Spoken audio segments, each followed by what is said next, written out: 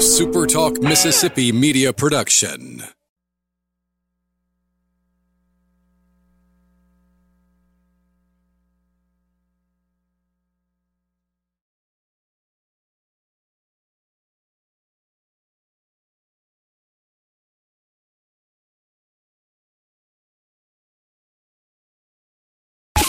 Let's go. To the junction, in the Grove, and to the top.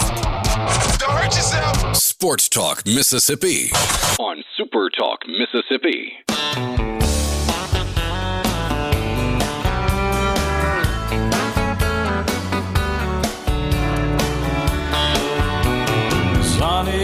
Friday afternoon with you, Sports Talk Mississippi, streaming at supertalk.fm. Richard Cross, Michael Borky, Brian Haydad, and Brian Scott Rippey. Let's go to the Farm Bureau phone line. Check out favrates.com and go with the home team, Mississippi Farm Bureau. We're joined by John Cohen, Athletics Director at Mississippi State. John, appreciate a few minutes of your time. It's hard to even know where to begin in terms of asking questions right now. So maybe I'll start by just saying, how are you? Hope your family's doing well. No, we're remarkably blessed. I have my oldest is taking finals in law school at Wake Forest, and she's doing it in our living room. And I got another one out in California who's working hard. So we're really fortunate. Well, certainly glad to hear that. Let's just kind of jump right in terms of planning. Where are you right now as you look ahead to the fall semester? I mean, everybody's worried about football, but I know there are other sports that you have to worry about and take into consideration as well. So right now, from a planning standpoint, what are you focused on? Well, certainly we're focused on Labor Day weekend. That's what we want. All of us, all the administrators involved in the Southeastern Conference want football, and we want it in the first weekend. Is that going to happen? We just don't know, and that's a phrase we seem to say a lot now. We don't know, but we're working toward that. And if it doesn't happen, there's a ton of contingency plans in place. But the priority is our student athlete and giving them the best experience they can possibly have, along with our fan bases, and we're gonna move in that direction. Do you have a target date at this point for bringing student athletes back onto campus, kind of in preparation for fall sports? You know, we'd love to have a target date, and unfortunately, there's the virus is going to have to work with us on that. And I know I'm not saying anything anybody doesn't know, but we're going to rely on the healthcare professionals, not only in the state of Mississippi, but nationally, to help guide us. And we're going to make great decisions, hopefully, that are in the best interest, again, of our student athletes, our staff, and our great fans at Mississippi State. John, you certainly know him better than I do, but my impression is that Greg Sankey doesn't say stuff just off the cuff. Like I'm not saying that it's calculated, but it's very thoughtful. He doesn't just kind of spew off to see what sticks. And I thought some of the quotes that came from an interview he did on the radio yesterday in Jacksonville, where he talked about not necessarily having to have consensus among all conferences or even all teams within a conference to begin play in the fall. He didn't necessarily believe that had to be in place for some teams to begin playing. How much discussion has there been about that topic between Commissioner Sankey and the ADs? I wouldn't say we spent a remarkable amount of time on that because we're so focused on our league. But certainly there's an interdependence among all Division I programs, and I think, certainly nothing's off the table at this point in time. I know it's an example. Alabama is supposed to play USC, right? I believe it's in Dallas, and I think it's the first weekend. Is that going to happen? Will Alabama's situation be in their state? Will the virus situation be much better in Alabama than it will be in Southern California? I think it's too early to tell at this point in time.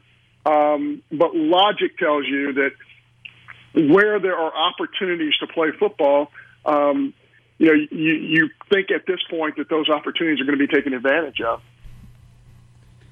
Hey, John, it's Brian Haydad. Today was supposed to be graduation day or graduation weekend here in Starkville. And I've seen, obviously a lot of people tweeting the pictures. There's a lot of student athletes. Tyson Carter's here on the top of my Twitter feed. When you've talked to the student athletes, what are their biggest concerns and biggest questions for you as all this is going on? Well, I think there's a lot of uncertainty, and my hat's off to all of our student athletes at Mississippi State. Frankly, all the athletes who are at all levels, high school, a junior high, all the way up to the Division I level and professionally, folks are not getting to do what they love, Brian, and that's a real shame. I can't imagine Ron Polk 30 years ago walking into our locker room at Mississippi State and saying, hey, guys, it's over. You're not going to get to play.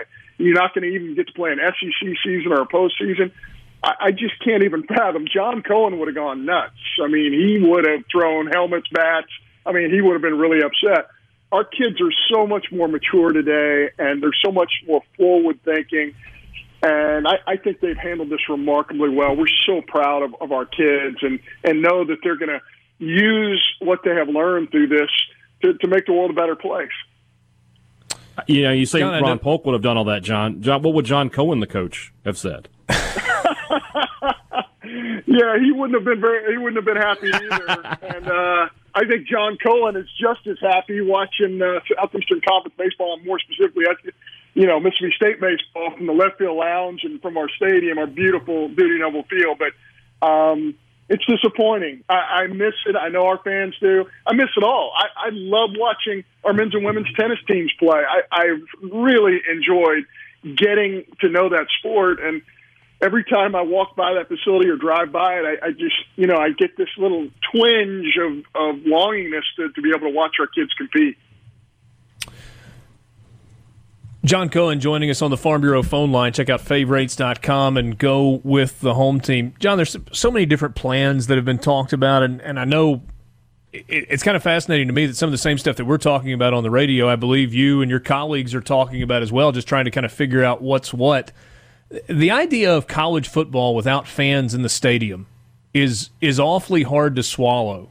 Is there a scenario where you think that's legitimately in play for at least a portion of the season?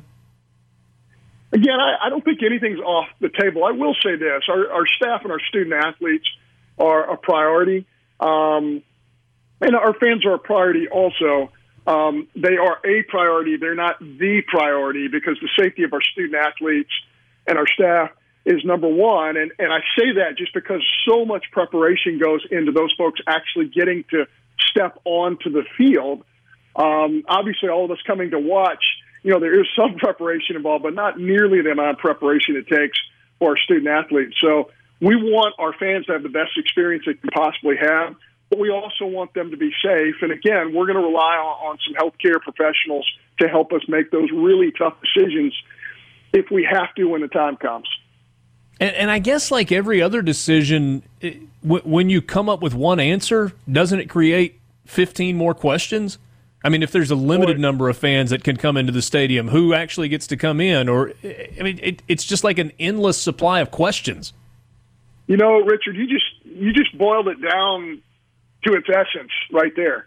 The minute you think you have one thing figured out, there are literally, you're right, 15, 20 more questions that you have to answer.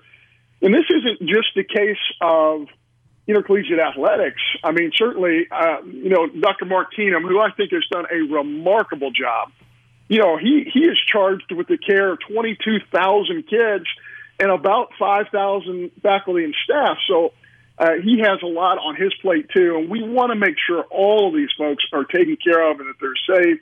And you're right. Once you peel back that onion, there's just more and more and more layers that we have to deal with. So it's not easy. It's complicated, but we have the right people working on it.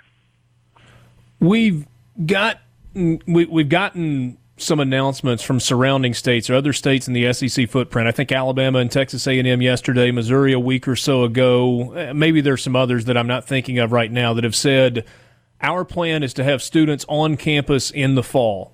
My guess, I don't know if that's an IHL announcement that happens here or if it's individual schools. Do you have any idea if that announcement specifically is coming in the next few days or couple of weeks? Well, that's a decision Dr. Keenum will make, and he is very thorough and thoughtful in everything he does. So he's not going to make any type of statement until he's 100% sure. that it's relevant and it's meaningful, and he's going to do everything he can, along with all of our staff, to make sure that we have the opportunity to start on time and to take care of our students. And I'm sure that there's a time coming where he's going to fully address that. But that guy, Dr. Keenum, is working 24 hours a day along with the staff to put together the best plan possible to make sure that our staff and our students are taken care of at the highest level.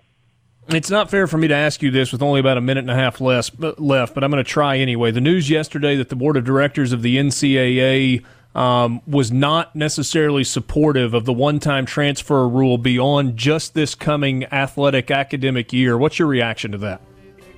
Yeah, I think that's really complicated, too, especially in the times we're living in. There's a lot of displacement and a lot of movement just because of the virus that we're dealing with right now. I am an advocate for the student-athlete. I want them to have as many opportunities as possible. But also you have to think of the institutions as well. You can't really have the wild, wild west going on. But again, I do understand there are a lot of compelling stories for student-athletes who do need to change institutions. So I'm not giving you guys great answers. I'm just giving you more questions. But I think these are really important questions that need to be addressed, because I think the virus really makes it even more important to address that subject, because, again, I think the virus itself will displace kids for many different reasons. John, really appreciate your time. Thank you so much. I enjoyed it, guys.